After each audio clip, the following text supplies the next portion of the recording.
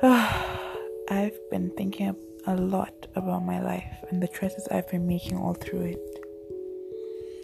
I realized I need to make a complete change from my relationship with God to my relationships with people to my work ethics to how I use my 24 hours to my present and future goals and plans for myself and for my business to my health and everything in between.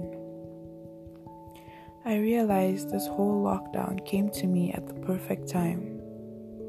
I love being busy. I love working.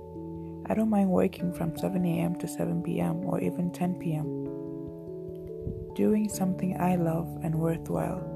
So while being busy, I got too busy to think about and reevaluate my life. It was something I needed to do, but I was always doing one thing or the other, so I was constantly tired, and I can't think straight when I'm tired because it usually comes with a terrible headache.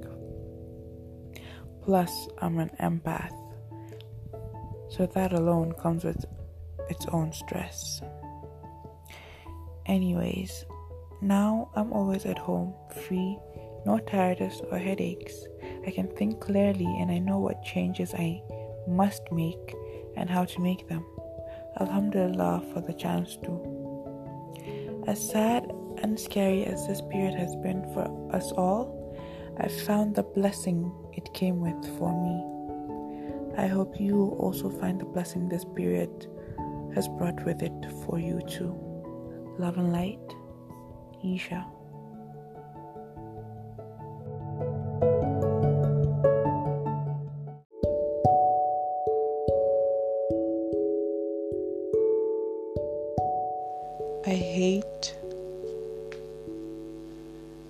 I hate it so much that being a Nigerian,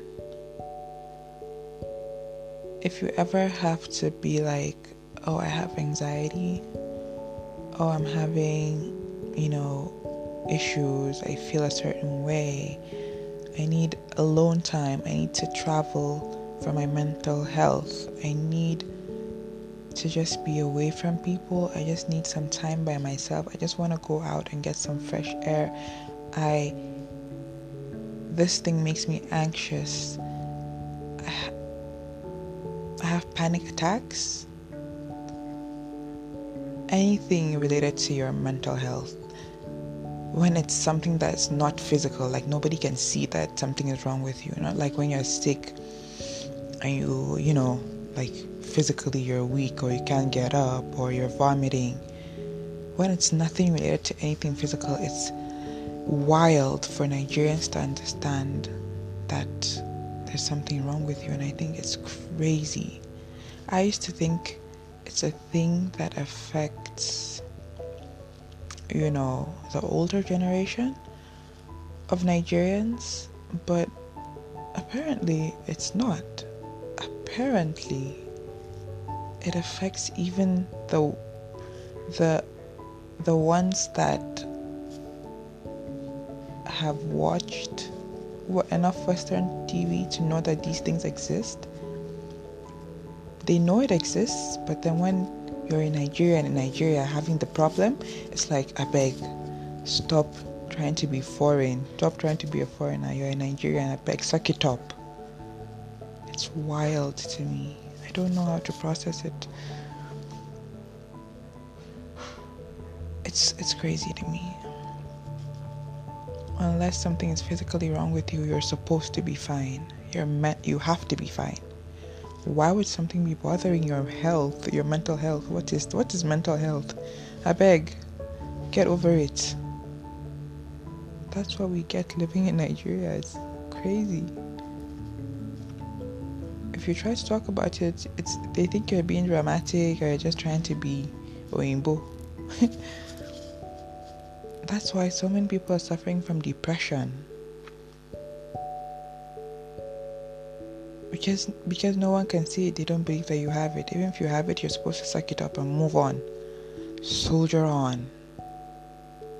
You're an African. You can't be suffering from white people disease or white people issues. Wow. How can we make them understand that it's not white people issues? It's just that white people have acknowledged it and are working on making it better and helping people that have it. They have acknowledged it. That's just the difference. They care about it. If you're having problems at school, they want to know if you possibly have ADHD, dyslexia, stuff like that. They don't just say you're stupid, you're dumb, you don't know anything, you're not concentrating. They actually want to get to the bottom of why you're failing in school. But in Nigeria, you're just a stupid person. You just don't listen, you're just stubborn.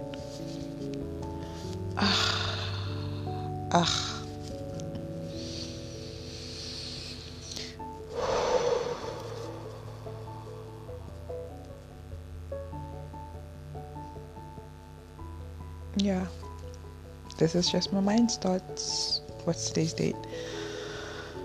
December 4th, Friday, 2 p.m. Thanks for listening. See you again next week or next time.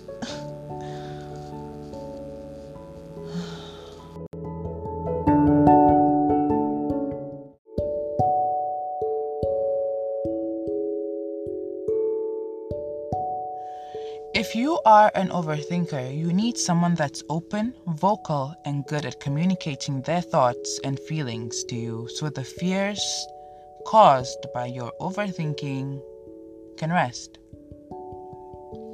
Someone that will tell you, I'm mad at you, you hurt me when you did this or when you said this is very important. An overthinker won't go well with someone that is upset but won't say it and just goes around the house grumpy. I'm an overthinker and also a communicator, so I don't do well with being ignored or being left hanging.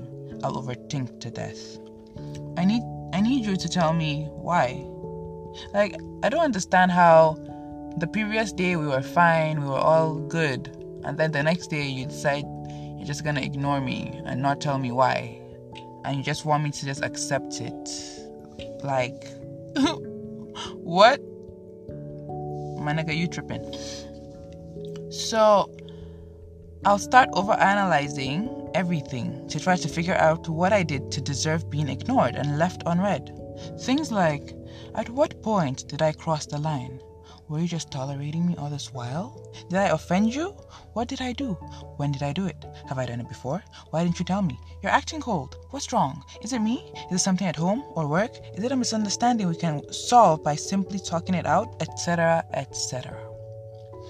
So as an overthinker and communicator, I need you to silence all my fears and questions by simply being open and vocal and telling me exactly what the problem is. Because if you never do, I'll go away thinking I did something, which I think is totally unfair. Because there are times where, a friend would just act cold towards me and I'll be like, what's up? And they'll be like, nothing. Because it's not actually something that I did. It's probably something from work or something. And so I don't understand why you would let me feel weird and feel bad when it's not even something that I did at all. Like, I know so many people that are terrible at communicating, right? But the thing is, if you are bad at communicating, you need to be open to learning. Because I'm someone that can help you be a better communicator, or just help you be someone that can say their mind in a certain way, in a better way, instead of just bottling things in. I can help you do that, or help you try to do that, if you're willing to change. What I really hate in this life is people that accept the rubbish that they are. I'm sorry. Not that they're rubbish, but like, you have a terrible attitude. You are cold, you are distant, you don't know how to keep in touch, you suck at it's one thing for you to grow up not being able to do it, but then for you to say, that's just me, accept me or leave me alone, I think it's just wild. Especially when it's so many people that have complained about it. It's not just a thing where, oh yeah, my girlfriend is too clingy, so she just wants my attention all the time and I don't have that attention to give her. No, the whole world has complained about your lack of keeping in touch, about you sounding rude or arrogant, or you just being mean, or you just, never calling them. It's okay, that's another topic, the never calling people. I'm just gonna not go into that, maybe in the next podcast. But like, it's wild to me that you can have so many problems, or even if it's one problem, but you just be like, yeah, that's me, take me or leave me. If it's a toxic problem that affects other people, you have to be willing to work on it. At least try, There are certain things that, it's your habit and or it's something that you were born with. So it's just gonna stay. There's nothing you can do about it. But at least try now. Try and see if you can work on it. Do you understand? Okay, I'm done with this. I don't even know what this is. Yes, thank you for listening to my mind's thoughts. Like and subscribe or whatever.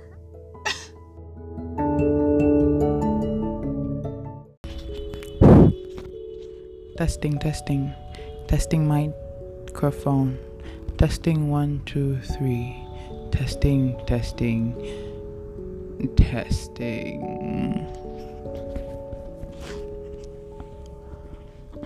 How are we gonna do this? So basically, I really want to start podcasting again, but something keeps holding me back. I guess it's myself. I'm holding me back. It's not something, it's me thing. I keep saying this like a joke, but it's true. I am my village people. Village people is a concept of, when you leave the village and you move into the city, you finally left the village, and then but the village people are angry with you for leaving, I guess, and they don't want you to succeed in the city because they want you to come back, kind of. And villages are usually associated, well, in Nigeria anyways, they're associated with juju, voodoo, whatever it has. So village people being after you is like they're trying to ruin your life, trying to make everything not work in your favor, etc. Anyways, I really hope I get through this. I'm literally like sleeping with my microphone and my phone and my gimbal right next to me on the bed, because I want to wake up, because I feel like I'm going to wake up one of these days and be like, damn, this is it. I'm done being my village people. I'm done self-sabotaging. I am going to start today. And then I want everything to be just right next to me, waiting for me to just start, just ready for me to just use. Anyways, bye.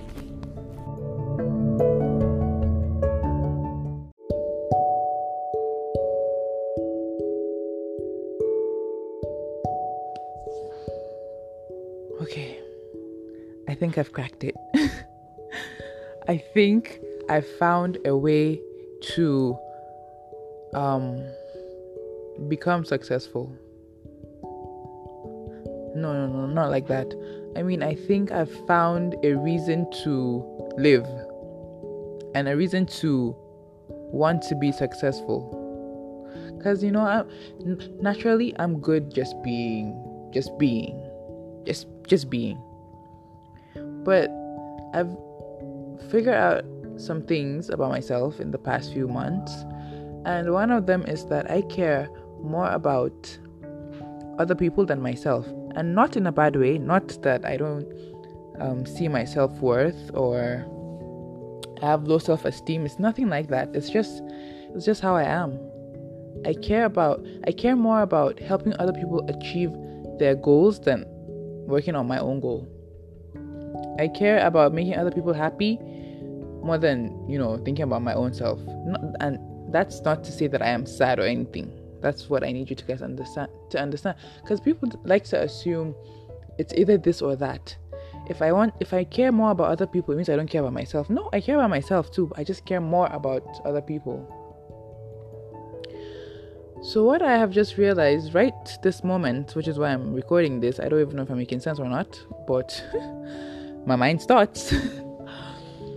What I've realized is, there's nothing wrong with living for other people. If living for yourself is not enough motivation for you. Yes. What actually got me to this thought right now is, I saw a video of Shah Rukh Khan, a video of him acting, of course. If you don't know Shah Rukh Khan, he's an Indian actor, Bollywood actor, and he's my favorite Indian person or Bollywood person. I love him so much. Anyways, the point is, what I said when I saw that was oh my god, I need to become successful enough in interviews so I can be able to interview this man before he dies or before I die. Because I really want to meet him. If not meet him, I want to interview him. I want to hang out with him, honestly. But then if the only way I can hang out with him is by interviewing him, I want to do that. Okay? So now, if I don't want to become rich and famous, I don't really want to become famous, but I want to become successful, and I want to be able to go into certain doors that I guess only a certain amount of fame can get me into, or just connect, basically. And so the connect thing for me is more of, not that I want to use anyone or I want to get close to anyone to use them. I just love Shah Rukh Khan so much, and I just want a way to meet him. I just want to hang out with him. And if the only way is to become famous so I can be able to talk to him, that would be awesome. If I want to become rich so that I can give other people money, why not? If I want to start exercising just so I can be able to run and let's say, for example, run after thieves and catch them, you shall get the point. That's just what I'm trying to say. And I think that's what I'm going to start doing. I'm going to start living for other people. I'm going to start doing things with other people in my mind, not just me. Oh my god, does this make sense? It makes sense to me. I guess that's what matters.